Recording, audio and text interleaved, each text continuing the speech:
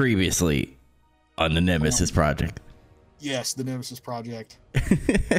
Yo, Resident Evil 6 was fucking piece of shit, and then Resident Evil 5 was like, it's mixed. It's okay. Resident Evil 4 is like really good. Some people still don't like it, but it's a really good game. No, I'm just kidding. And Resident Evil Village was number one for me, but we'll get to that later. You contacted the Pentagon? Jill, you were almost a Jill sandwich. Whoa, that's all the way back in 1996. Oh, shit. Anyway, guys, welcome back. Finally, we're back with a game. The last two episodes were an animated movie and a live-action movie, which, by the way, I watched again, and it still sucks. So, if you're wondering, if you watch it more than once, no, it doesn't make it better. But we're here for Resident Evil Revelations, the one with Jill Valentine, Chris Redfield, and other people. And before we get into that, Zach, how you doing? Been playing any other Resident Evil games or other games in general? I'm doing pretty good. I was doing a playthrough of RE1 again a few weeks back. Mm-hmm. Just to kind of, it was the 25th anniversary of Resident Evil 1 or whatever. So I was doing that and then kind of stopped halfway through because I satisfied myself what little I played of it. I was like, okay, I got other shit I got to play. And I've been like on Big Trouble. I've been saying I've been playing Final Fantasy 4. Mm-hmm. Some, and I'm also playing Tekken 3 on the side in like little spurts. Nice. And that's kind of been me. And Windjammers 2 just came out, and I played around with that a little bit too. Windjammers 2 is amazing.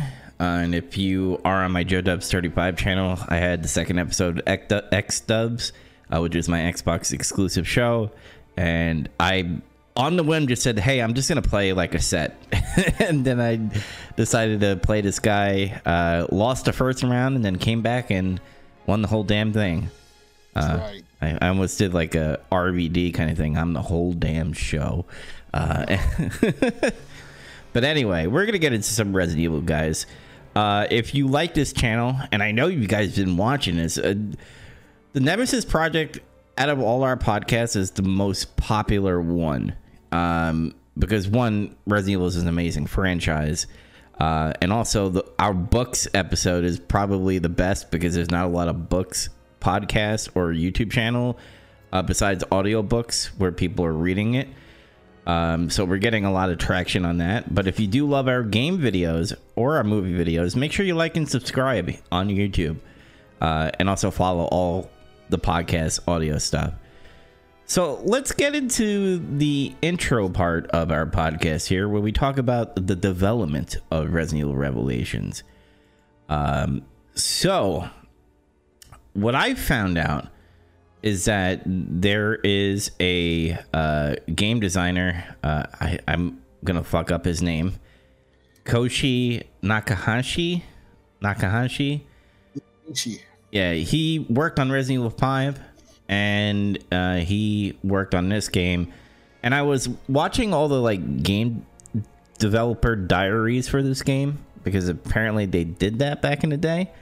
I wish more companies would still do that. They kind of do it in blog format now, and everybody has their own podcast now, like all the Destiny 2 podcasts or that game podcast, whatever. Yeah.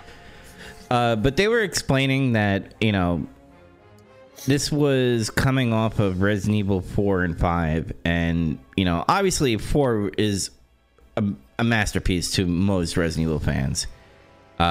So people love that game, and then we got Resident Evil 5, and then we're just like, what is this? This is not what Resident Evil 4 was like at all, and it's all goofy and stuff. And then they wanted to ground it so that it would be back to its kind of roots, but still be action-y, which they do tackle really well, in my opinion.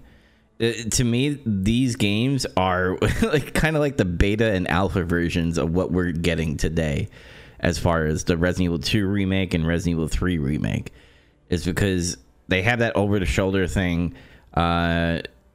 obviously Resident Evil 2 and 3 remake are better, I think, compared to this, because you got to keep in mind they were building this for the Nintendo 3DS, and because they were just like, well, why did we keep it in one area on a handheld while we could just release this on PC, PlayStation 4, and Xbox?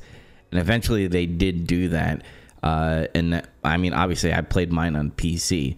So I bought the 3DS version. I played it for a little bit. But we'll get into why I stopped playing it later on. But that's what I read about developer wise. And the marketing was, here's this episodic Resident Evil game in your hands kind of thing. That's what they were shooting for. But what'd you have for development wise? I had a further note about Nakanishi here, that he later directed Resident Evil 7 after, I guess, this game. I guess he didn't do Revelations 2 either. Because there's no other notes about anything he's done. He maybe moved on to other Capcom projects in the time gap between those two games. There were a couple things that were... Well, actually, there was a note saying that several things were cut due to time and budget constraints. Numerous features was the quote. This is from an old Nintendo Magazine Online feature. But nothing went into like high amounts of detail. They never said like what they cut. Something was mentioned about a specific underwater weapon you could get in Chapter 8 from like Chris. And then there was something about how the final boss fight would take place on the remnants of Terra Grigia at the end, where you see like all the fucking wreckage or some shit. Yeah. There was another FBC agent named Richard who was going to mutate and be an enemy that stalks Jill just like Rachel does. And it had the same sequence of events that pretty much played out. His code's still in the game, but nobody knows if Rachel had a different role before, or they just decided to replace this Richard guy with her. Probably. I think that's what happened, really. I don't know if it's much gain or loss. Somebody probably said, there's a character in Resident Evil already called Richard. That would be confusing. And that's probably what happened. They're like, oh yeah, maybe we shouldn't do that. Because then they'll be like, you mean Richard from Resident Evil 1? Or do you mean like Richard, the guy from Resident Evil Revelations? And they're like, yeah, you're right. Let's just come up with some other character.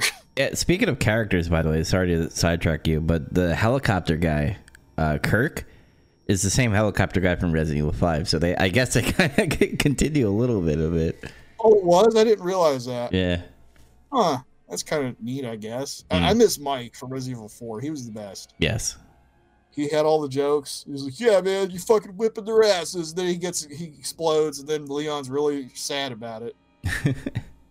Mike! Anything else that you find in the development wise?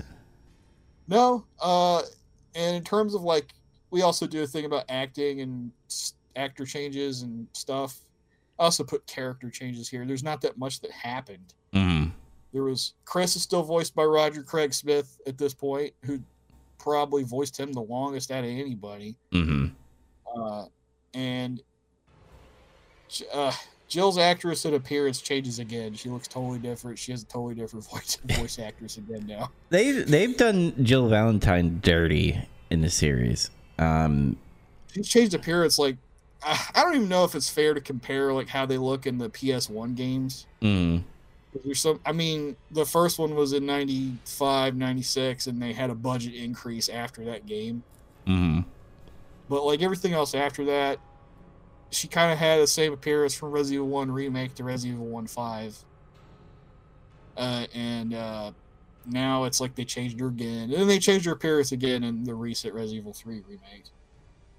Yeah. But at least, I don't know, it felt higher budget, so it's okay. Yeah, with Jill Valentine, after 3, like, they made her into, like, this special agent who's always wearing, like, a Solid Snake type of getup. And I never liked that part of Jill. Like, I understand the BSAA, like, her and Chris started it, kind of. and she's wearing some type of combat uniform. But at the same time, I'm just like, what I love about the Resident Evil series is that everything is goofy. And when you have the stuff from Resident Evil 1 through 3, like you have the Bravo and Alpha team, and they're wearing all this like combat gear that is like literally looks like the 90s and stuff, because you're just like, wow, look at that knife holder on the shoulder and stuff, and then she's wearing a beret with shoulder pads. Like that's cool, but like this one is like trying to put like a serious edginess to it and be like, oh, she's military now, she's militarized, and I'm like, nah, I don't like that. Well, I don't really mind her outfits or anything, because well, the one she's wearing like on land, like when they're on the beach scanning those fucking flesh things, the vagina monsters. Yeah, whatever the fuck that is. She's basically wearing the same outfit she did in RE5 when you do the Lost in Nightmares thing. Minus the hat that time. Yeah. But yeah, when she's on the boat and stuff, she's wearing like a wetsuit, which it's fucking raining and they're on the ocean. That makes sense. Somebody else's wetsuit doesn't make any sense at all. But whatever. I don't really mind the outfits as much. Yeah, at first they were real anime, like in the early games. Felt very anime-ish in design. Yeah, some of the characters in this game are very anime-ish. Like the one lady looks like a Nazi soldier, like with the like pilot getup that like what a Nazi would wear. What's her name? Shit. Jessica. No, it's the other one.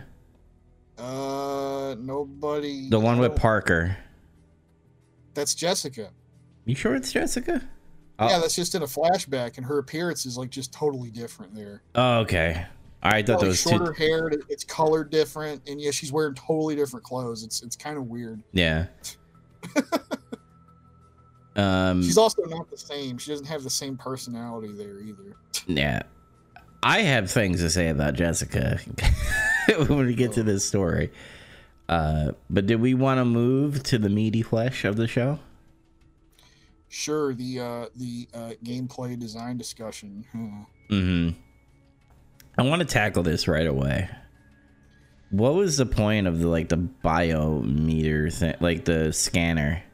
Like, what was it? Like, I get what they were trying to do with the 3DS. I'm pretty sure that that device would look, seem reasonable as far as what they're scanning.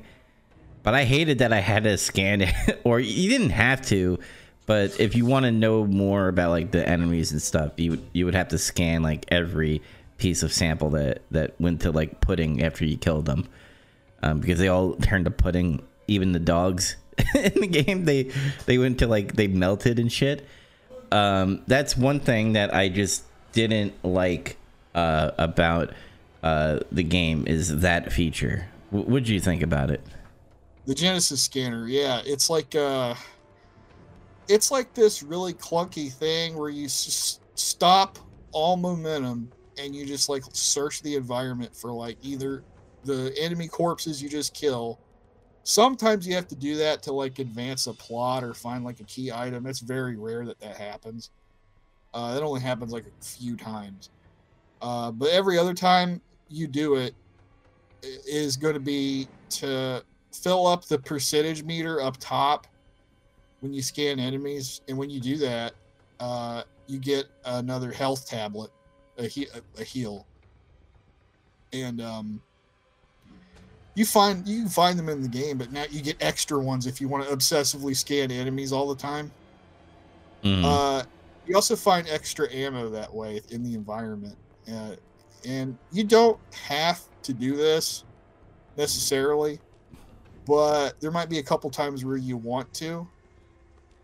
I think originally they did this on the DS. This is my theory, because I couldn't find anything about this otherwise. I think they did this to save on resources, to just have, because of course your mind would think, obviously, like, why don't they just put the items out in the environments to just see them like in every other game?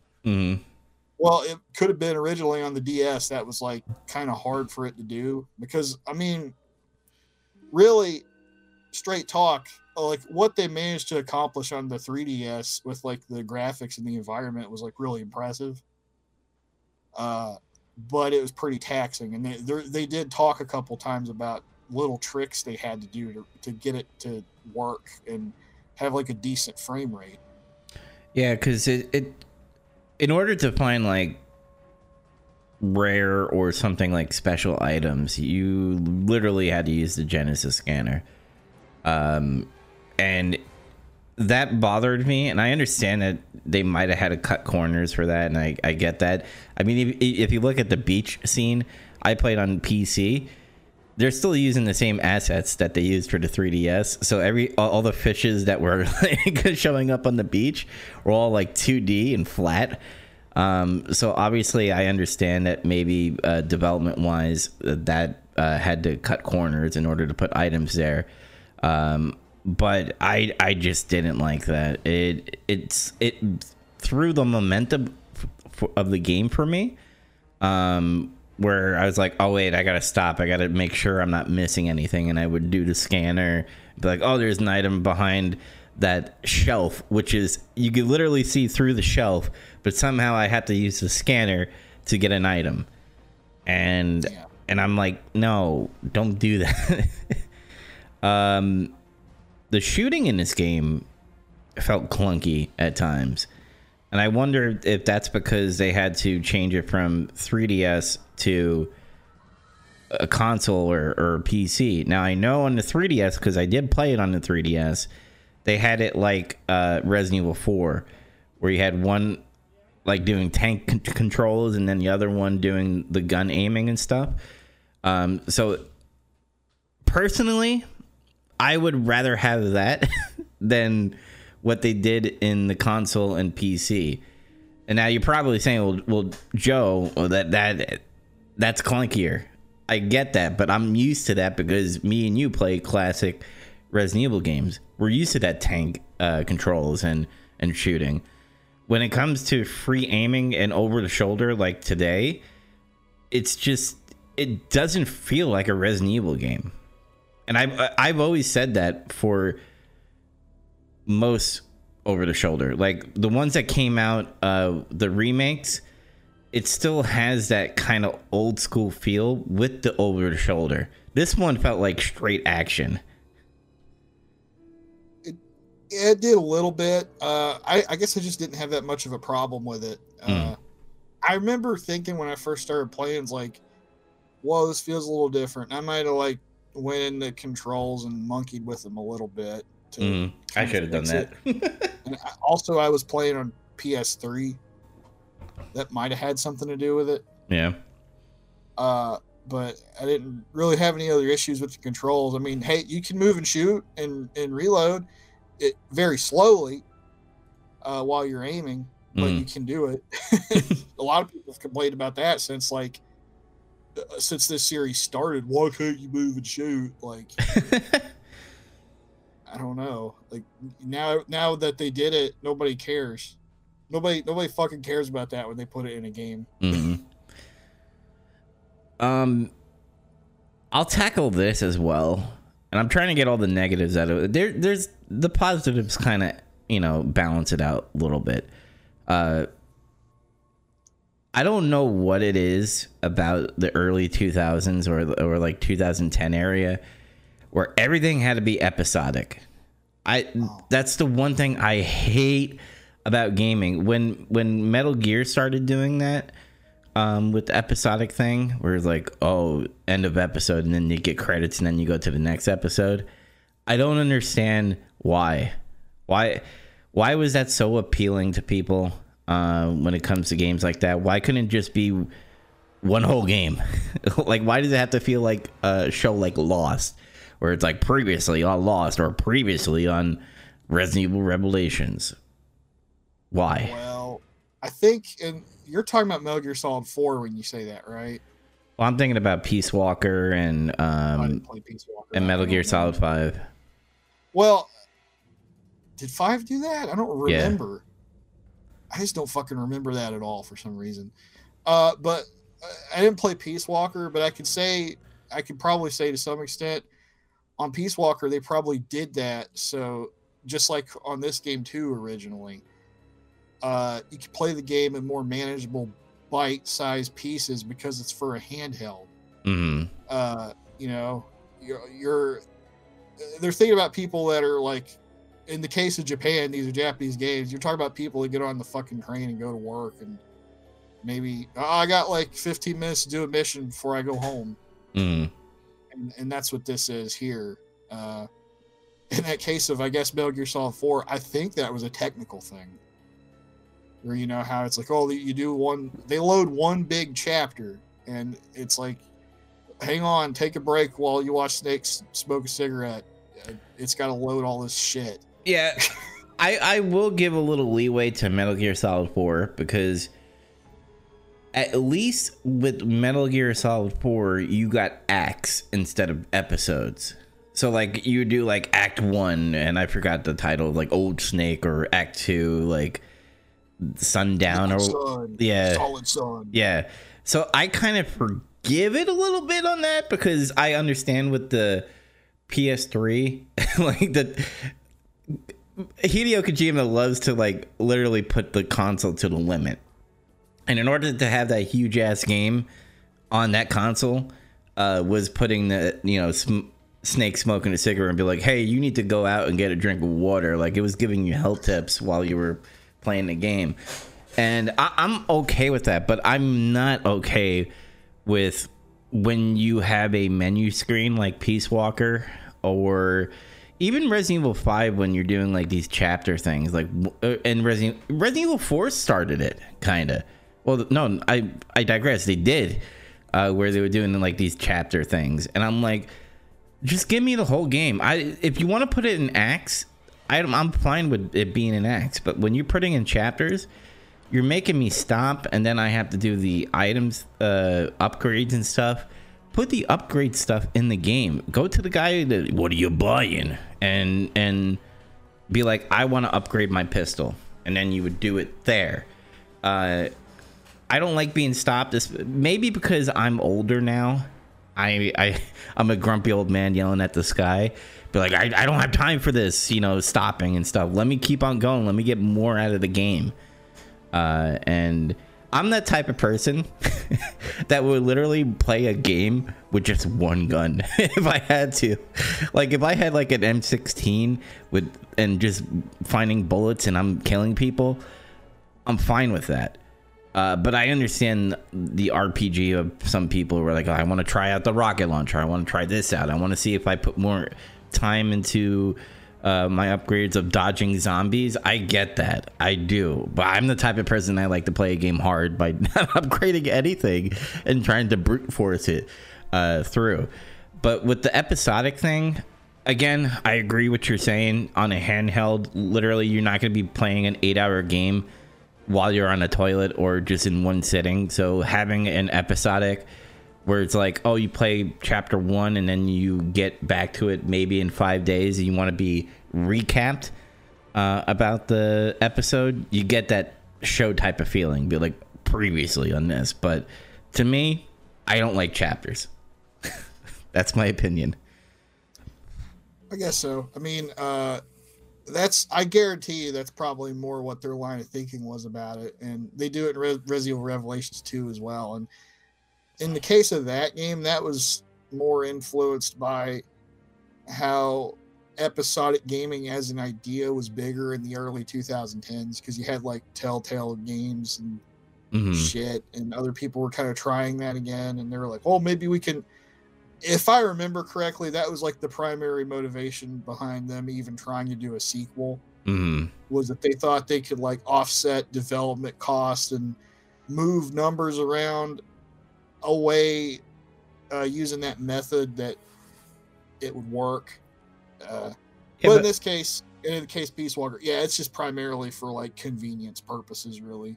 Okay. Well, what about you? What before we get into some positive, I guess, what bothered you about the gameplay in this game? There's like, a few things. Like, it's not all negative or anything. I wouldn't even necessarily say there's a lot of negative. There's just a few things. Mm. Like, we talked about the Genesis Skater. That was already kind of like a bigger thing. That thing also reminded me of like Detective Vision and like the Arkham games. Yeah. Kind of weird. Let's see. There's differences between the handheld and console version, I noticed, just looking online. Because I never owned it for 3DS. I was going to buy it, like, just after I got a 3DS. And then I found out, I was like, oh, they're going to port them to PS3 and 360 next year or something. And I was like, well, I guess I'm not buying it now. But, like, the 3DS has nice graphics. And when this gets ported to consoles, even though it's like up-resed, it's really subpar looking.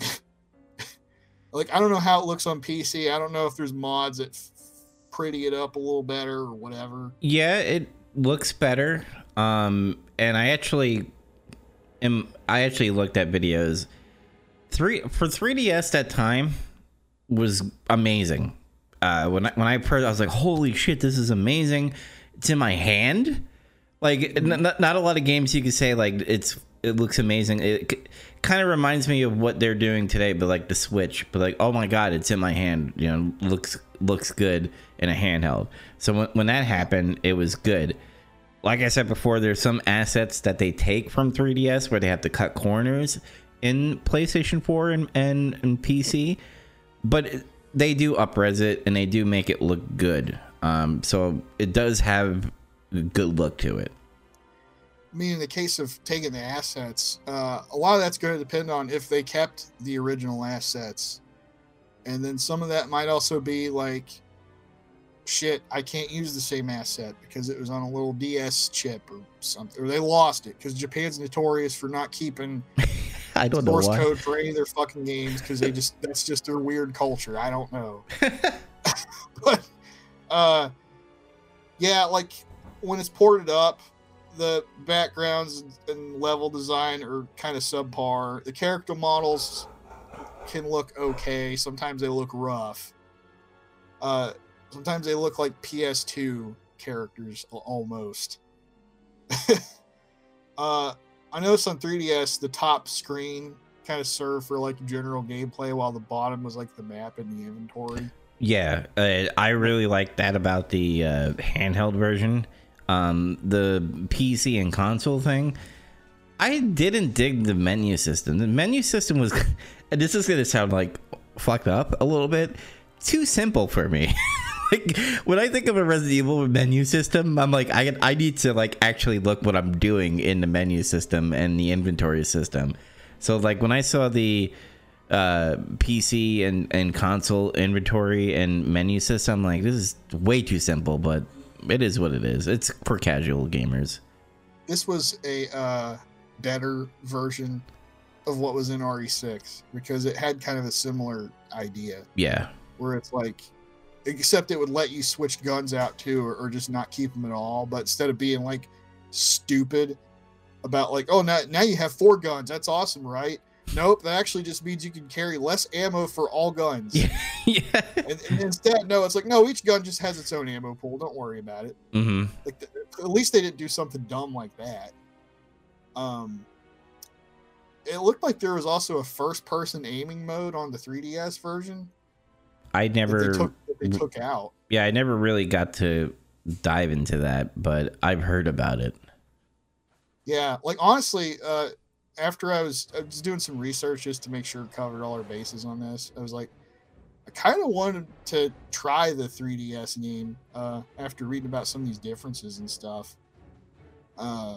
Console version also has Abyss difficulty, which is just really fucking hard, I guess. And, raid mode characters, extra raid mode characters that the handheld version didn't have. Mm-hmm. So that's cool.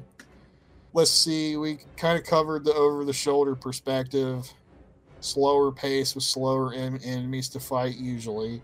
I have to ask you this question. Is this the first Resident Evil game that we actually see swimming? because if you want to get technical, no, because that's Resident Evil 4. Remember when you get knocked off the boat in the lake from the Delago? Yeah, but he's like, swim, and you have to like hit A and swim really fast. Technically. All right, let me rephrase that. Was there any Resident Evil game where you're pretty much deep diving into the water? Because Revelations does that, and I was like, whoa, this kind of feels like a Tomb Raider kind of feel to it, like I'm bringing back Metal Gear Solid 2, where you have to like go through the shell when it's underwater. Kind of has that feeling to it, and I was like, that's kind of different. I like when Capcom takes something old and brings the survival horror, but adds new elements to it. And if you think about it, being underwater with these monsters is a new element of horror in a Resident Evil game. Yeah, as far as I know, that's probably been the only time that you swim. Maybe unless there's like swimming segments in Gaiden. I don't even know how they could fucking do that. But which I am gonna buy, by the way. Yeah, maybe we'll do a Gaiden video someday. Yes. But the swimming controls were fucking weird though in this game. I noticed, like, it took me a little bit to get used to that. Mm-hmm. It felt all fucking backwards, and it was like no matter what I could do, I couldn't feel totally comfortable with it. It just got to the point where after I played so long, I kind of got used to it. Dude, I played so many games that have swimming mechanics, and I still don't know how to do it. But like every time I get through a level, I feel accomplished. So I like it. It's a positive for me. At least I'll say this for Tomb Raider games, at least newer ones. Actually, even the old ones do it fine. The swimming controls are always fine in those games. Mm-hmm. So talk to those people. They know how to make a character swim in water. Yes. Let's see. So I feel like somewhere in this game they kind of strike the ground between pre RE4 and post RE4 in terms of like the atmosphere and the gameplay. Mm-hmm. Somewhere it's like they're trying to hit that medium and they kind of hit it. Yeah. The dodge mechanic is kind of dodgy. It doesn't work all the time. It's kind of like Resident Evil 3, except it doesn't feel as awesome when you do it in Resident Evil 3. I gotta ask you this: the first part where Jill wakes up in the bed in the ship, and like that monster's in the room. How many times did you have to do that? Once. Fuck, man! It literally took me 30 tries. Because I didn't know what the fuck to do. I guess I just remembered. It was all. Okay, because I went into the bathroom. I got the screwdriver. I'm like, oh fuck, screwdriver. All I just need to do is do the control panel and stuff. And this monster comes, and I'm like, all right, I just need to quickly do the control panel and get the fuck out. No. I didn't know that you have to like dodge and trick him to like put his head through the TV. Yeah, somehow I remembered. Oh yeah, he's supposed to like fucking hit the TV. Mm-hmm. But whatever, it's kind of silly. Yeah. Let's see. Gun customization was cool. Yes. You can like. They're carrying that over from like RE4 and 5. Mm-hmm. This time you get little parts. It's like they're kits, and they do different things. You can shoot faster. You can charge a shot. You can have more bullets. Sometimes there's burst. Mm-hmm. All kinds of different stuff. That's one positive. The episode thing we kind of discussed already. You switch characters too. You don't just play as Jill with Parker. You also play as Chris with Jessica. And then you play as Keith with Quint. By the way, underrated characters. I love them even though they're so stupid. They're kind of silly. But yeah. I was like, this is the goofiness of Capcom that I like, where they have these two characters. Like, man, I was just sitting on the desk and I was put into this like snow level.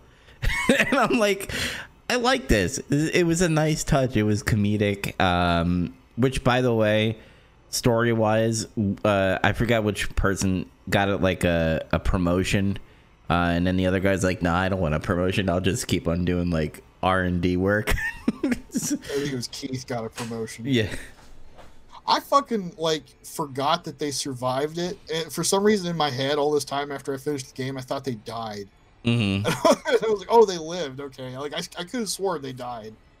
It was it's the explosion. Like every time you see the explosion, you're like, oh, those are the characters that we know less about. They're dead, but no, they're alive. A Mandela effect there.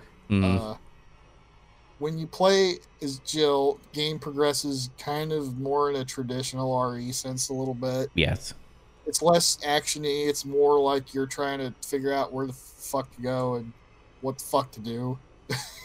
Well, and there's some puzzles, even if they're kind of boneheaded.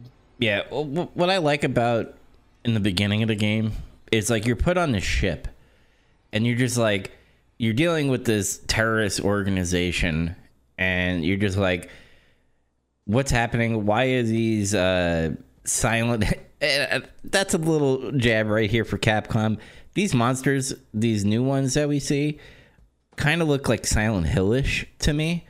Compared to a Resident Evil, because they look like snot monsters and stuff that have like chainsaw for arms, and they just look very Silent Hill-ish because they look more demons than actual mutations. Yeah, I didn't think about that. That's a good point. Like I never really thought about it that way. Yeah, so like when I saw it, I was like, I was like, this is interesting because I love Silent Hill, so I'm not complaining, but it's kind of weird seeing that. But like you're dealing with this new enemy. You're in tight hallways, and that's what I loved about in the beginning of the game. You were in these tight-ass hallways fighting these monsters, and especially when you're going into areas where you have to, like, zigzag and stuff, I was like, this is cool. This is what I want in a Resident Evil game. If you want to make it a hybrid of action and survival horror, so far this has the touch. But then it like kind of falls apart a little bit when you're starting to like move around with characters. But every time it got to Jill, I was happy playing Jill. Yeah, it's when you play as everybody else. Honestly, the gameplay gets more action oriented. That's honestly the way it is. You play as Chris, it's like you're fighting a lot more enemies, and then when you play as Keith, it's the same thing. You fight like a lot of enemies, and then when you play as Parker, especially in those flashbacks, you're just fighting fucking hunters. It's like an army of hunters. You do that twice.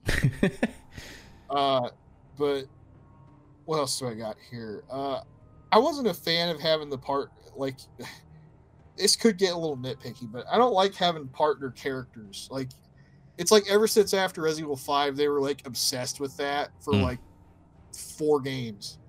It's like you always have to have a partner character with you. And in this case, it's like they're useless because nobody can just jump into a game and play them. It's not like RE6 where it's like, well, they're there because somebody could just hop into the game and play with you. They don't really do anything of value. Like, they don't really do damage. They don't do meaningful damage. You don't have to babysit them and watch their inventory and everything. It's just like it takes away from the atmosphere, though. I will say about this, because I tried to think about this hard, but with Resident Evil 5 with Sheva, what was her like? She didn't have like a impact in the story. Like, at least in Resident Evil Revelations, every partner had somewhat of an impact. You had Parker, who had that flashbacks with Jessica, and then was he the red hair guy named Raymond? Am I saying? Yeah, Raymond. So he has like history with that. So it's kind of like in the main story of Revelations. And Jessica, who again we'll talk about the story soon, like she's this double triple agent. She has a story, and then obviously the other 2 comedic guys, they somewhat have a story as well. So I give credit to Revelations for that. But as far as like Resident Evil 5 and Resident Evil 6, they just like, oh, we're just gonna add this character here, and if anybody wants to co-op, they can. Yeah, I mean, you can maybe like Sheva's story is kind of odd because it's like she's the brand new partner for Chris, and I don't know what you could argue her impact is on the story other than she helps Chris. Yeah, well, the thing is, like, the impact with her is, like, she's a new partner, and she's kind of like the ambassador for Africa for Chris. You know, because she's a native there. So, like, that's what I got out of her throughout the whole story. Obviously, she grows on me later on, but at the same time, there wasn't a big impact compared to what Revelation characters you have. Yeah, like, and it wasn't necessarily a dig at these characters. It's just that if there's no point in having somebody with you, why have them with you? Mm. So, like those little segments in some of the old games where you're with somebody, like, that's fine. And honestly, in Jill's game, you do get split up more usually, and it's okay when that happens. Yeah. Because it feels kind of like, oh, this is like before when you didn't have everybody with you, somebody attached to your hip all the time. I already talked about swimming. Creature design is subpar, and there's mostly unmemorable bosses with a couple of exceptions.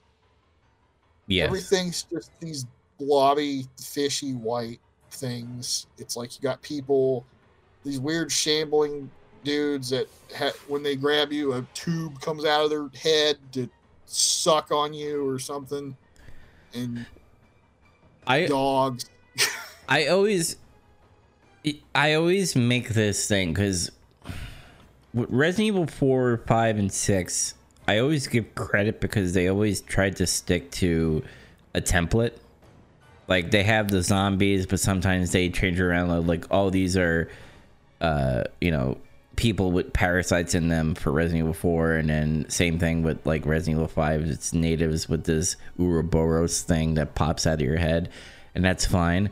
But, like, after that, Resident Evil games started, like, getting all wonky with their characters. It kind of looked like they just took a piece of paper and made a squiggly line and put eyes and, like, a claw like a lobster and said, hey, this is a monster now. And I've always hated when they do that, and that's why I kind of... And when we get to Resident Evil 7, I am going to make that same argument again where they're just like, oh, what if, like, mold was a monster and we just had this giant mold thing? And I didn't like that. That's why I kind of liked Village a little bit more, because you have the lichens and you have these different varieties of enemies that kind of make sense a little bit to the environment, while other games, they're just like, create this Pokemon character creature thing and just throw it in there. And I never liked that. No. And then, like, they throw hunters back in, you know. Mm-hmm. That's classic. Some of the bosses were cool though, like Jessica and the communications officer. Although it's weird because he's got weird fucking buzzsaw chainsaw arms, that doesn't make any fucking sense. Mm-hmm. But, like, it's interesting because, like, they retain, like, just a sliver of, like, their intelligence or their personality, whatever it is. So you like, they talk, they'll, like, actually communicate a little bit. Yeah. Rachel especially is, like, kind of creepy because you hear her, like, crying and shit. And you're like, where the fuck? Where's that coming from? Because she'll there's a spot where, like, she's chasing you. You have to fight her off, and then she runs away when you do enough damage to her. Mm-hmm. And then, like, you keep progressing, and then, like, she'll try to attack you again. And you basically just have to listen to her sobbing or laughing at you or shit. It's kind of cool. The Tyrant is ridiculous in this game. What is that? Like, it's Jack Norman as a tyrant, except he can, like, teleport. He can create illusions. Yeah. There's a fake one and a real one. He uses the after image technique. I thought about this because I'm like, he's literally doing a move like a Street Fighter move, like a Dalsum teleportation before he, like, he punches you or something. And anime, his power level has increased. His spirit energy grew. Yeah, and I was like, this is Tyrant if he had, like, alien powers. Like, his face opens up and, like, light comes out of it, and I'm like, what the fuck is going on here? I give him credit because I was like, wow, that's a big motherfucker. And, you know, he's doing this teleportation thing. It's new. It's definitely new, but it's not Resident Evil. Like, it's an M. Bison Shadowloo tyrant. a That's what it virus is. wouldn't do this unless it's an alien virus. Hey, he's been underwater, trapped in that boat for a fucking year, taking viruses. So that was the result. It was a slow burn. It was like when you smoke a turkey or something. I just love, like, again, we'll get into the story, but the plot is like he still thinks he's working for that. I forget that guy's name. The guy with the beard, the main villain guy. I have his name down here. Lansdale. He's like, you're working for Lansdale. I'm gonna inject myself with the virus and become this tyrant. It's like, no, bitch, we're on your side. We're gonna expose him. And he's like, nah, I'm gonna kill you. It's too late. Yeah. That's all my gameplay design notes I got, really. Yeah. So I guess we could move on to the story. I know you want to tackle this. I'm gonna quickly give my opinion on the story. Story's okay. I like that there is a common villain, which is Lansdale, and he's kind of being like this politician guy, like, oh, the FBC is amazing and stuff. And I want to like point out the outrage of like, oh, there's hunters or there's like BOWs in the city. The only thing we could do is just destroy it with our satellite thing and then destroy the city and kill all the people. And they're just like, we did our job. We did a success. We killed the BOWs. It was the Raccoon City incident all over again. Yeah, they had to nuke it. Yeah, like that's kind of like the setup to this whole game. Is they show you like there was a Terra Grigia disaster, and I don't know, like some fucking people or some corporations made a island nation, mm-hmm. and it was like powered by solar energy. I guess it had like a giant solar satellite or whatever. And then through government chicanery or whatever, they orchestrated this BOW attack, and then they destroyed the city with the satellite. It was all part of the plan, and we go from there. And this is where, like, and just that setup is like kind of crazy. But like, see, the story starts. Jill and Parker are ordered by their commander in the BSA, Clive O'Brien, to search for Chris and his partner Jessica, who've gone missing on a mission, which leads them to a cruise liner where you spend most of the game, the Queen Zenobia. Mm-hmm. Meanwhile, Chris and Jessica are looking for leads on Veltro, a bioterrorist organization that carried out the original attack on Terra Grigia like a year ago. Mm-hmm. These two separate missions are going on, and then a third team is sent out, which is Keith and Quit, to find information about the investigation in general. And like they're looking for like some kind of lead or like some kind of break. And then Jill and Parker are doing their thing, and then they run into like Raymond, who's like an old acquaintance of Parker's. He used to be like a rookie security agent back on the Terra Grigia attack, which they show you with like flashbacks and shit. And then you learn, like you play as Parker during that. It's like, are you following all this so far? Then eventually it's revealed that there's another boat that's a sister boat to Queen Zenobia, and it's called I guess I didn't write it down. They find there's another boat, and then Chris and Jessica go to that boat to try because they think they're going to find Jill and Parker there. And they lose communication or whatever. And it turns out they're on the wrong boat. And that boat's the Queen Semiramis. There it is. I did write it down. Mm-hmm. On the Zenobia, it's flooding, and they find out Chris isn't there anyway. That was something that happened really far in the beginning. There was a dummy, and they get gassed and shit. They have to escape the boat because it's flooding, and then somebody activates that old satellite, the solar satellite that destroyed the Terra Grigia. Now it's targeting the Zenobia, and they have to launch a fucking UAV to spread chaff to throw off the satellite. And then they manage to save the boat that's sinking, but a wave hits and it knocks the boat over anyway from where the satellite misses. And then the Goob Squad, Quit and Keith, discover on a computer that O'Brien and their boss, who orchestrated this whole thing with the Veltro reemergence and some other stuff, and then they get bombed by an airstrike. and It's like it's still going. This Adobe is sinking. Chris and Jessica show up finally on the right boat to try to save the others, and then there's like a standoff because Jessica reveals that she was a mole the whole time. She was a double agent, and then she shoots Parker, and there's a self-destruct sequence she sets off, and then Chris and Jill lose Parker because he's injured, and the ship's falling apart and it's exploding. Yeah, and they have. What were you gonna say? The whole swerves in this game. It was like Vince Russo. By the way, if anybody's a wrestling fan, Vince Russo is like a swerve guy. Like there's always a swerve and an angle. Like you have Parker, who you think is dead, by the way, because like he drops him into the fire, but then he's alive because he gets saved by Raymond, and you're just like, whoa, he's still alive. And I'm like, that type of character should be dead. Probably should have died, but like they realize they have to neutralize the T-Abyss virus in the ship because there's a secret lab in the fucking ship. And if the ship explodes and that virus gets out, it would like destroy the whole world.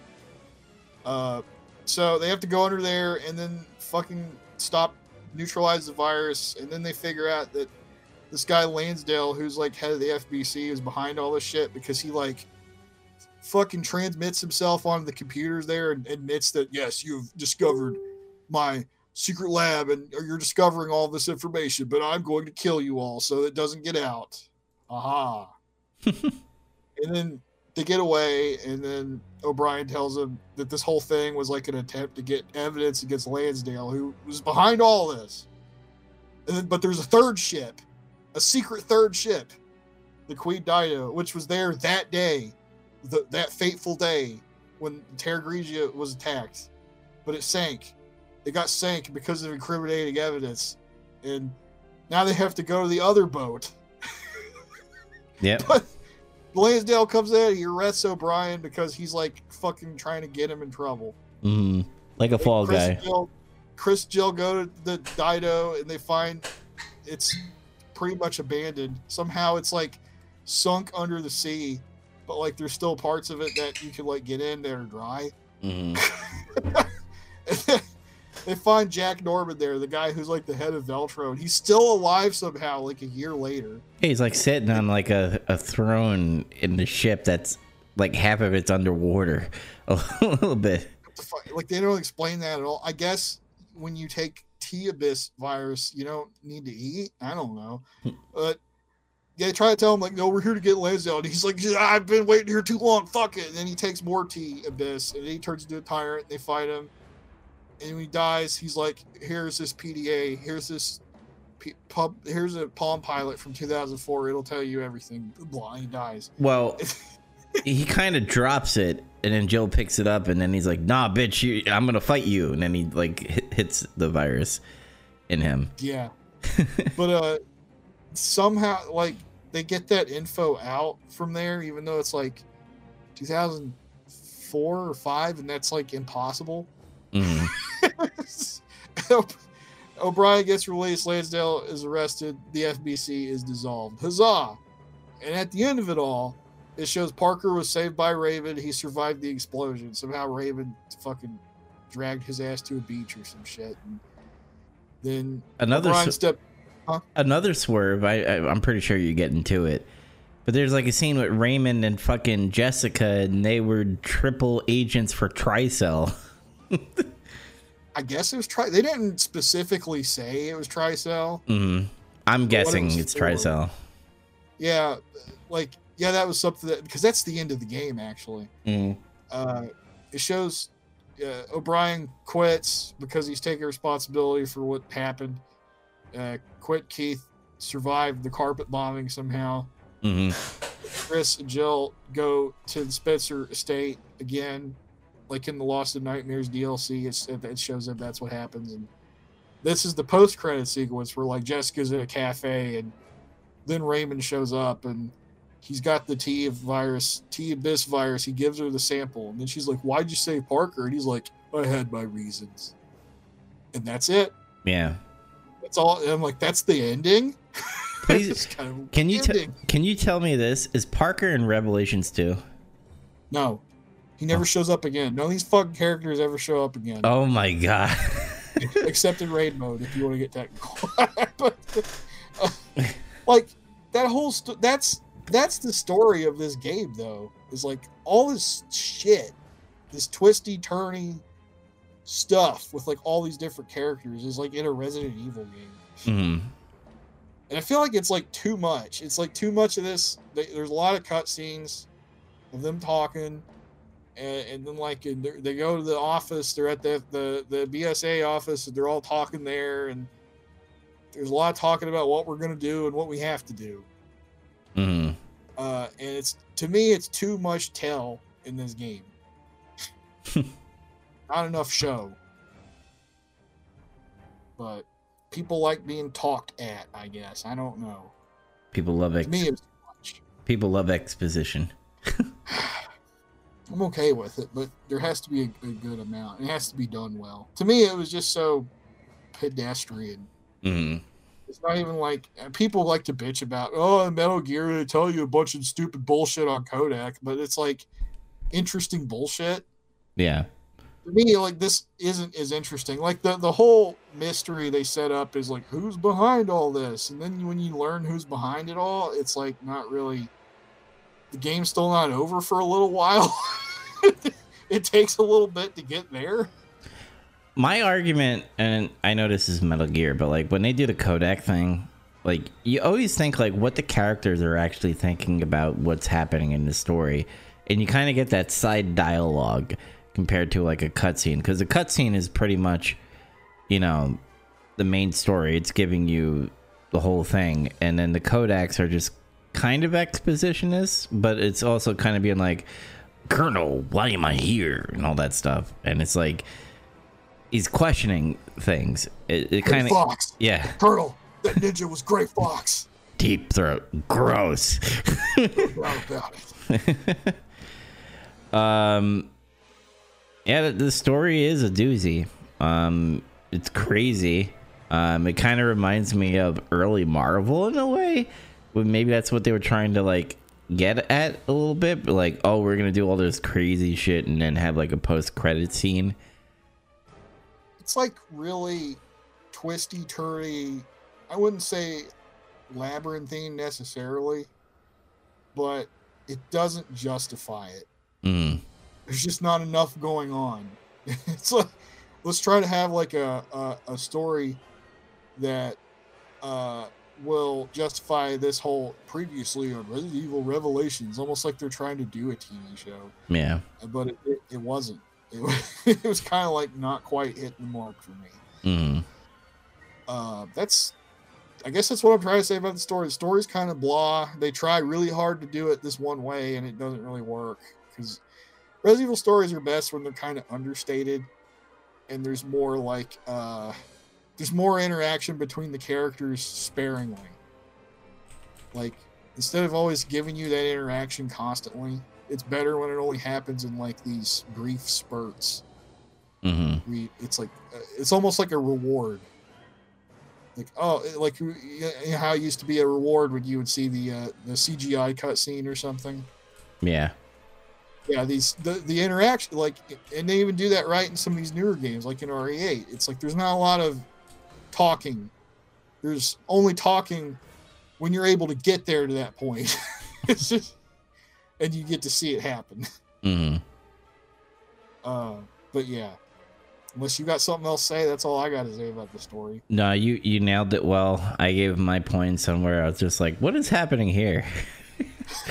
What is all this? It's Yeah. just all I was. Like, it's funny because the first time I played this game, I had, because I wrote a review for this game back when I played it the first time, and I think it was dated for 2013 or something. Mm-hmm.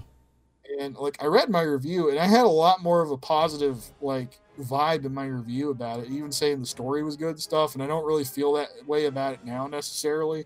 Not that it's bad. It's just kind of like they really, really tried hard to do it in this one way, and it didn't really work. Yeah. I always give the thing of like they were trying to like cater to old school Resident Evil gamers in a way. And after coming off of 5 and 6, or at least 5, and they're just like, all right, here's a game that's kind of still actiony, but it still has the survival horror. And maybe that's why it was like, oh, this is a breath of fresh air again, because we're getting what we, want is a survival horror. But then it's like, nah, it has that survival horror as far as the hallways and the limited ammo, but at the same time, it's still very Resident Evil 5-esque, in my opinion. I had that in my review, actually, that I was going on a little bit about how it's like, man, compared to RE5 and 6, this is like they threw me a turkey leg or something. Mm-hmm. And I was so happy to have that at the time. And I had some blinders on, you can say. Yeah.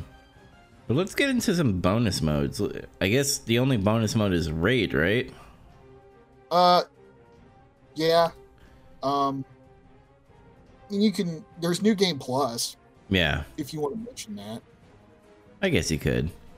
And I mean, there's not much to say. It's typical New Game Plus. You get all your items and shit, and it's fine. Mm. Raid mode is like where the business happens, though. It's like, honestly, it's like, yeah, the standard game by itself, if that would have just been the whole package in New Game Plus, it would have been like, this game's okay, I guess. Mm-hmm. But raid mode is like, I said this before, like raid mode is like Mercenaries and Extreme Battle on steroids. Yeah. It's like such a much bigger extra mode, or like an idea or something, more than like what those games are. Mm-hmm. It's like you got a bunch of characters you can pick from, and they all have different strengths and weaknesses with like weapons. And you get this massive amount of like weapons you can customize and upgrade and change. And there's stuff you can get in raid mode that you can't even actually get in the game. Mm-hmm. Like a giant Joker revolver he shoots the Batwing down with, and in the original Batman movie, there's a gun that looks like that. Mm-hmm. There's all kinds of different assault rifles and shit. And there's a bunch of levels in this. There's like, I don't know how many, because I've never actually done it all the way through. I've heard like 11 or 12. Well, there's the Abyss. There's like a regular, then there's Chasm, and then there's Abyss. So there's like 3 difficulty layers. Mm-hmm. So if you want to get technical, it's more than that. Because it's like, you'll be probably doing it in repeat environments that are recolored or some shit, but mm-hmm.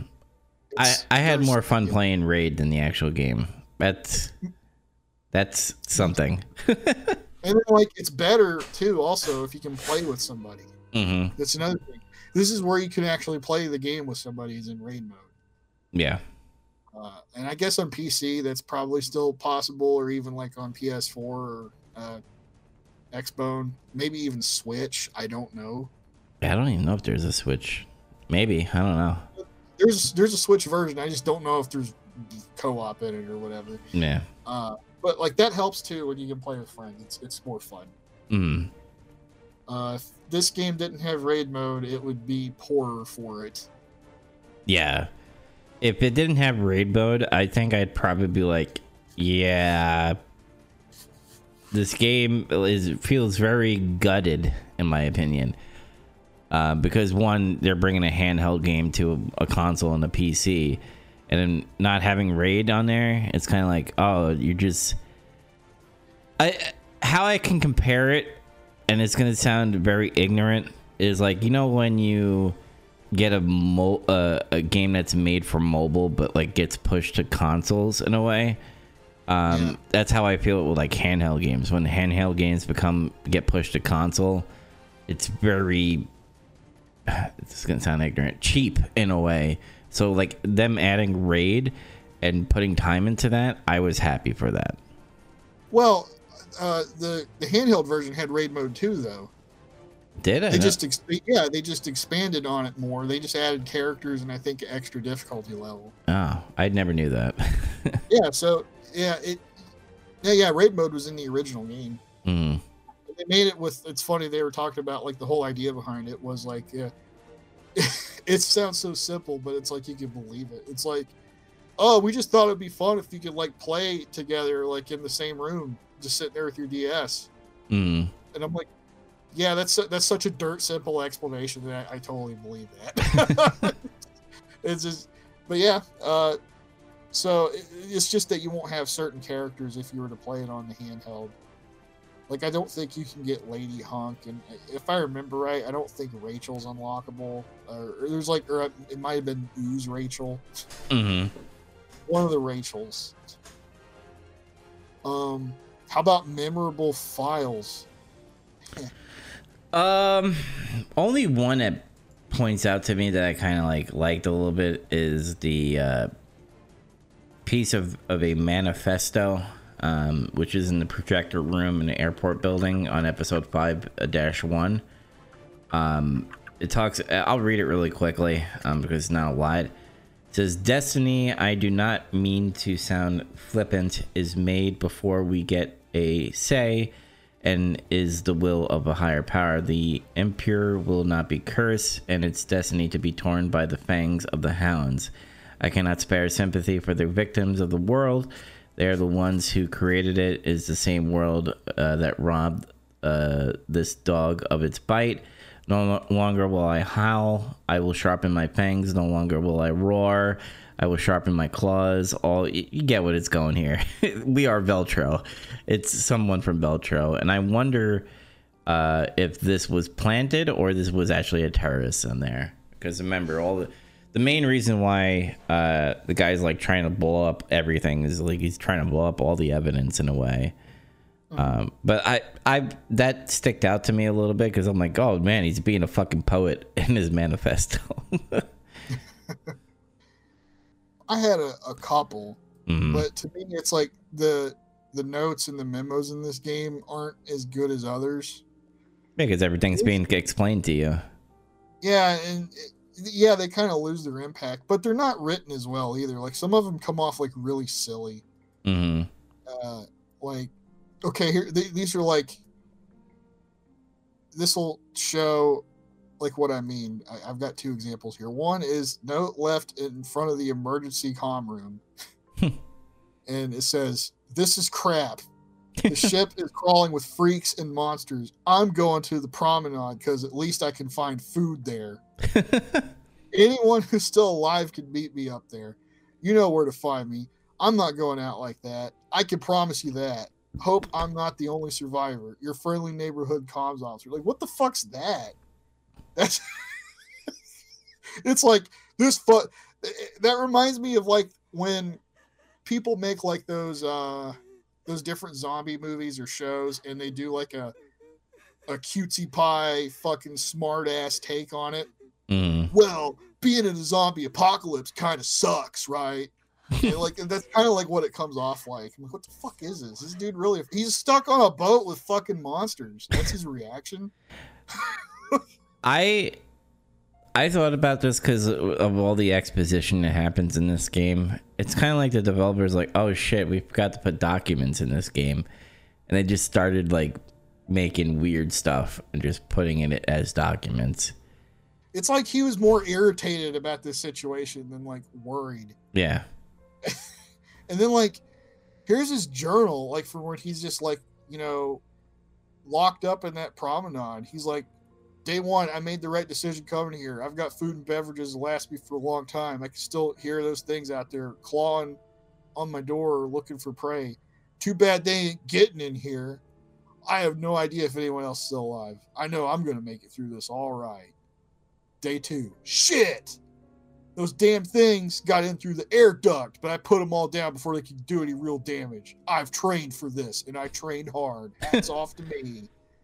Good thing I was up when it happened. No more deep sleeps for me." And then he's like, "Day three, after yesterday's surprise party, I haven't been able to sleep a wink. My nerves are frayed. I wish I wasn't the only one here. Pretty tired today. Don't feel well. I better not get sick. I shouldn't move. Need to conserve energy. Just hang in there." And he's like, "I think this is day 4. I got a fever. I hope these monsters don't find me like this. I'm so out of it. Am I infected? Is it just a cold? There's a big lump on my head. It hurts. Wish I had someone to talk to. So alone. How many days is it? I found someone to talk to. So happy. He's very funny. Tells lots of jokes. Lots. They're funny. I laugh. Ellipses. Laugh. His face is too close.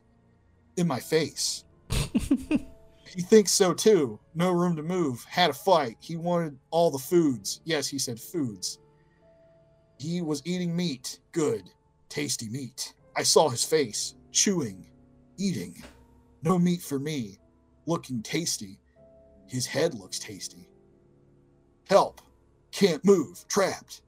Not me. Me. Who is me? Help. Please help.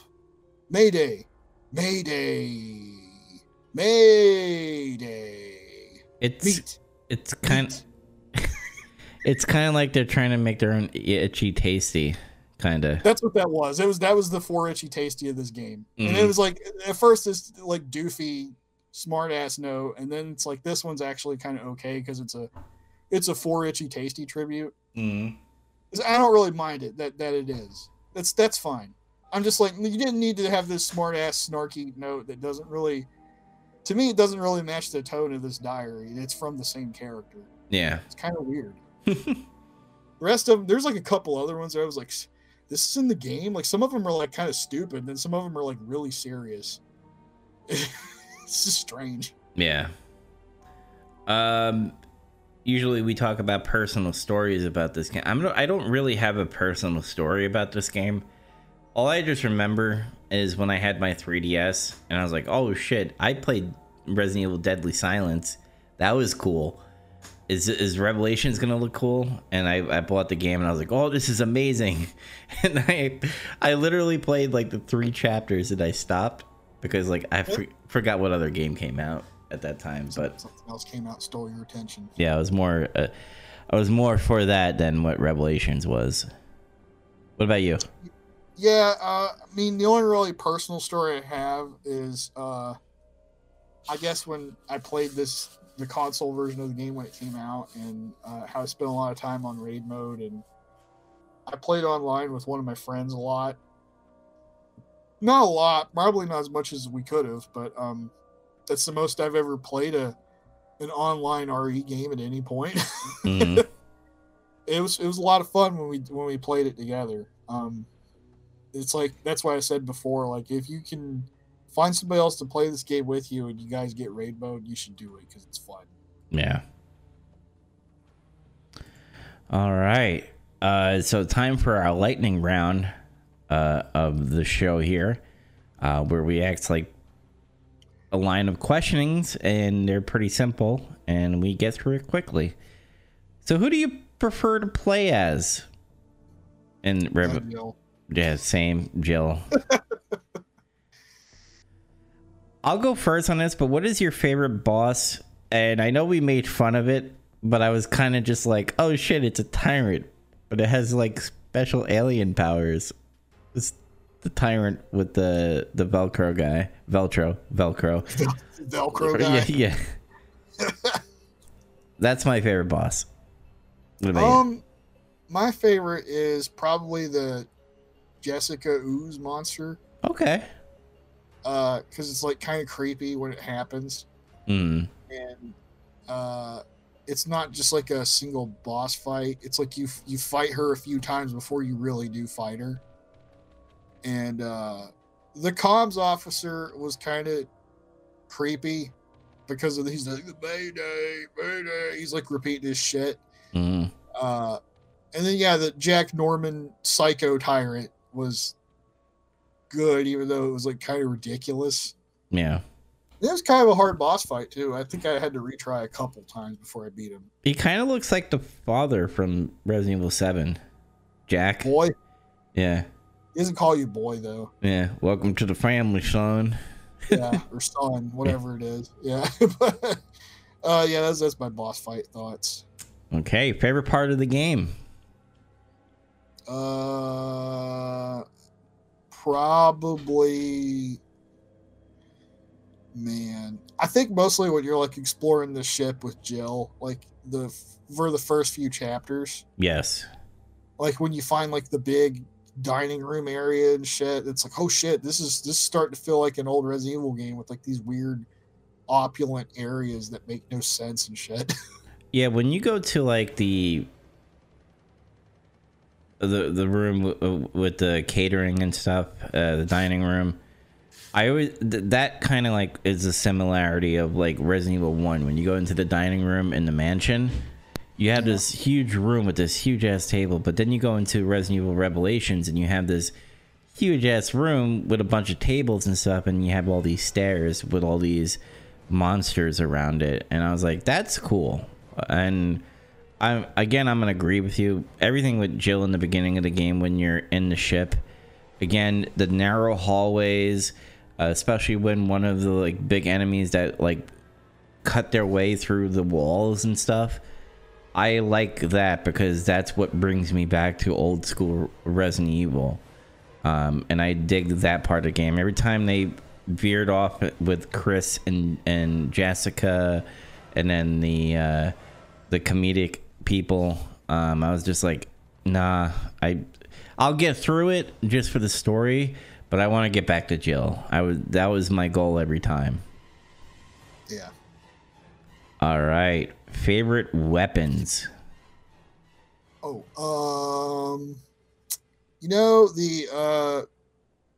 machine guns in this game are pretty useful. Mm-hmm. They came in handy more, I feel like, in this game than in others where they have that kind of a weapon. Mm-hmm. Just because of the way a lot of the enemies are in this game, they're like kind of slower, and some of them are more bullet spongy than others. So even to the point where sometimes like a shotgun doesn't feel as useful as it is in like in other games. Yeah, the shotguns didn't have like a kick compared to the old games. I digged most of the handguns in this game. Like I was very big on the Magnum Phantom and obviously the Jill Samurai Edge. But like other guns like the Marauder was cool. The machine gun P90 is cool. Yeah. A lot of varieties in this game. There's a wide variety of weapons compared to even like, I guess RE5 almost. There's more weapons in this game than that. Mm-hmm. Which is cool, especially when you play raid mode. There's like a bunch. I like Parker's axe. Yeah, it's a pretty cool weapon. Yeah. Fuck axe. Mm-hmm. All right. What? I don't remember. Was there a rank at the end? Did you get a rank? There wasn't a rank that I can recall. Yeah. Maybe there was, and I just forgot. But like, I don't know. I just kind of like brushed off my head. I was like, got through this game. Yeah, it wasn't like it was a chore, but I was like, I'm done with this. Great. Yeah. One thing before we get to the final countdown here, and that's when we rank all, where we put our Resident Evil Revelations or whatever changes that we have to our rankings. We talk about it. Jessica being the like triple agent and stuff. What was she doing with Chris? Was she trying to like infiltrate Chris to be like, I'm flirting with you so that I could steal information, or was it like flirting to get Chris on their side? I think it was just flirting to have like a personality. Mm. Like, oh, Jessica, she's like a fucking kind of an airhead flirt. No, she could never be a triple agent or whatever the fuck. Mm. So, I think that's all that was. It was just an act. Yeah, because she kept on bringing like, oh, what's your feelings with Jill? And I was like, what is happening here? like, are they gonna fuck in the mountains? Like, what's happening? Chris doesn't fuck anything except zombies with bullets. No, the only thing he fucks is boulders. Fucks boulders with his fists. Yes. Also, what's with her wetsuit? Why is it missing a leg? I don't know. It's fucking weird. Like, I guess it's supposed to be that sexy, but it's like, I don't mean they make wetsuits that don't have legs at all. How's that sexy? I don't know. It's just Japanese developers being like, we want to show legs. I mean, Rachel was a hotter character. She had all her clothes on. Yes. You just couldn't see her face. Mm-hmm. It had like a thing around her thing, like a tentacle, whatever. Yeah. All right, final countdown. So I don't know if you made big changes on yours, but where did you put Revelations on your list? I'm going to tell you after I say this, because I have one more minor note about this game that just doesn't fit in anywhere else. Okay. And it's the music. Yes. The music it felt kind of generic and flat. Mm-hmm. It could be atmospheric at times, but at other times it just felt like orchestral stuff. Like, you know how like a lot of games have kind of gone to having like orchestral soundtracks, and sometimes, honestly, for most of the time, this is my opinion, it just doesn't sound distinct enough. Mm-hmm. It's just like, oh, this is another orchestral track. That's cool, I guess, if that's what you want to do. There was like some of the rainbow music's cool. The main menu track and the boss fight with Tyrant Norman. Those are like the standouts. Mm-hmm. That's kind of it, though. What I think about the music, every time I think about Resident Evil music, and obviously within the game is good, but because this game didn't have a save room, I'm the biggest mark when it comes to save room music. When I hear Resident Evil 1 and when I hear Resident Evil 2 save room music, and even Village, by the way, Village has that touch of a save music when you get to the safe room area. Yeah. I dig that. That's their trademark, and they should always stick to that. And every time they veer off of that, but like they're trying to be a little different, they're trying to be more westernized than anything, is when they lose their trademark. And they need to stop doing that. Yeah. But what is your list? Okay, so the list so far is Resident Evil 1 Remake at number 1, RE2 98 at 2, RE2 Remake at number 3, RE4 at 4, RE3 at 5, the 99 original, RE1 at 6, Resident Evil 3 Remake at 7. I think I bumped it up a little bit, actually, compared to before. Village at 8, Code Veronica at 9, and Revelations is at 10, behind Code Veronica. Then it's Resident Evil 5 at 11, Survivor at 12, Zero at 13, and there's some blank spaces. Mm. And then I got Resident Evil Dead Aim at 16, and then Resident Evil 6 is at the bottom at 18. Okay. So I've made a change. Last episode, the game episode, which was Resident Evil Village, I was high on that game. I was like, this is the first time I'm going to make a new Resident Evil game to be number 1, my favorite game of all time. I let that brew. And it is not, I've done a change. I've done an executive change in my list. And the reason why is when I played that game, keep in mind, I wasn't a big fan of Resident Evil 7. I dig that they tried to go back and tried to make it all scary and survival horror, and they've done that. But there's a lot of problems with 7. So when I played 8, I was like, holy crap, this is awesome. Like, they fixed what I hate about 7 and made 8 great. And I was a fan of it. But I changed my mind. And based off of what you talked about, the story and stuff, where it's just like, it's kind of wonky in a way.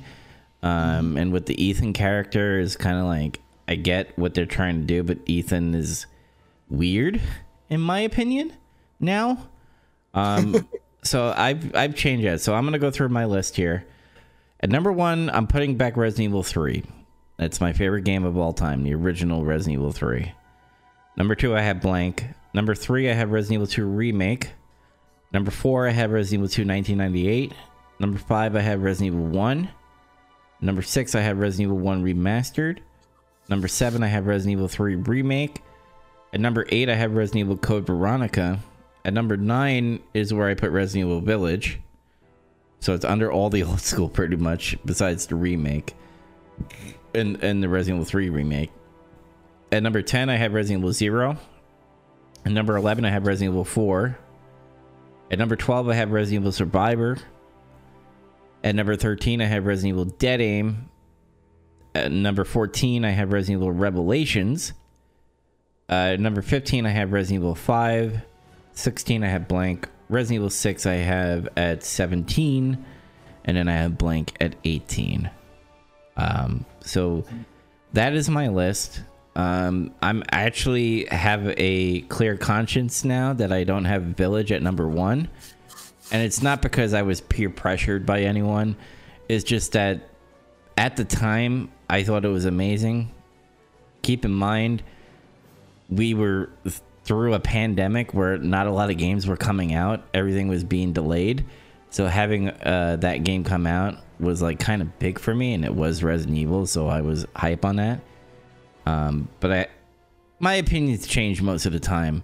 I'm pretty sure this list will be different in about 10 to 15 years when I get older.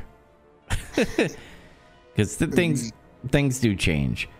But that is the final countdown here. Eventually, when we do exceed all our Resident Evil games that we play, and let's just say if Resident Evil goes through a drought, we will give a final ranking between me and you where we'll debate the final list. But at this moment, that's both of our list. And I guess the next game we are tackling is Revelations 2, right? That's right. This time it's not on a boat. It's on an island. Yes. Again. And I'm going to make an executive decision. I'm going to give us the whole month of February to play the game. And then March, like the beginning of March, we'll pretty much do the episode. Does that sound fair? Sounds good to me. Okay. So keep an eye out in March as far as the Revelations 2 review that we're going to talk about here. But before I sign off and everything, do you have any final thoughts? Not really. This game's pretty good. It would be worth playing if you're a pretty hardcore fan, I guess. Mm-hmm. It's certainly a kind of a lower middle pack game to me. Yeah. It's going to be a light recommendation because I think if you want to have the full picture of the whole Resident Evil world, you need to play this game because you do get side stories of the BSAA and what Jill and Chris are doing before they head to the Spencer Mansion in that DLC for Resident Evil 5. So if you want that stuff, you have it there, and it's a cheap game. Like every sale that happens, you can get Resident Evil Revelations 1 and 2 for like maybe $20 for both of them, and that's a good deal. So I do recommend it as far as a light recommendation, but if you're that type of person, like I just want the main story where it's like 1 through 8, then obviously no, this is not going to be your game. But me and you being a Resident Evil fanatic and a fan, we're definitely going to be playing it. For God's sake, I'm buying Gaiden again. I haven't played that game in a long time. I've never played it. Yeah, I played it. Short story. I actually played that when I was on vacation because I was mad that I was gone on vacation because I wanted to be with my PlayStation. So I was only able to bring my Game Boy. And I bought Gaiden. Well, my parents bought Gaiden for me, and I beat the whole game on vacation. So cool. Yeah. So when we do eventually talk about it, I do definitely have a personal story for that. But any other thing before we sign off? No. Don't know what's coming up in the future. I guess everything seems to point to Resident Evil 4 remake probably being the next game to come out, but yeah, there's still no concrete information on it yet. Well, when eventually Rebirth comes out, I have no idea. But if it does come out, because we both got it for free with Village, We'll definitely have some type of stream for it, maybe where we'll play it, me and you. Yeah, I guess. Because I am kind of like wondering how that's gonna be. But yeah, soon I think we're gonna be hearing about Resident Evil 4 remake, and if Nick Apostolidis is Leon again, maybe we might get him back once it's official, just so that we could interview him and see what's going on. I'll throw out the invite to him if he does hear this somehow. We invite you, buddy. We missed you on the last time dude. It's been, what was it, 2 years now? It's been 2 years.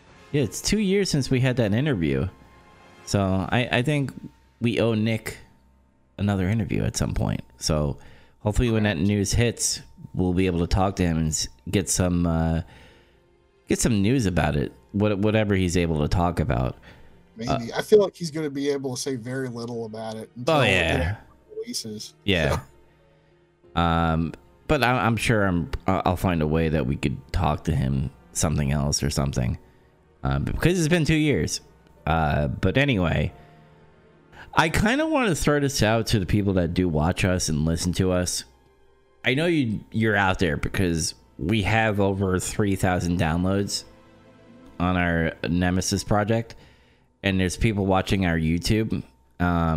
If you guys want to be part of the show in some way, or if you have any suggestions as far as what you want to see on the Nemesis project, please comment in YouTube or follow me on Twitter at JoeDubs35. And whether you want to DM me or whether you want to tweet me at JoeDubs35 and do the hashtag Nemesis Project, I want to hear your opinions. I want to hear you what you think about our show.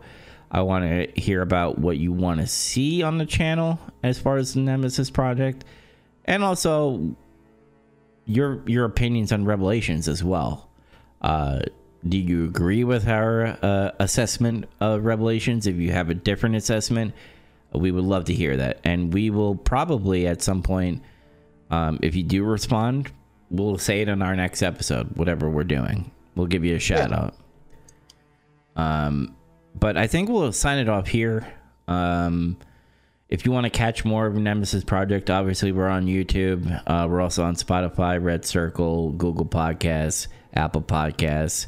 If you have Alexa, if you have anything that has a podcast feeder or whatever you listen on a podcast, just type in Nemesis Project. We are there.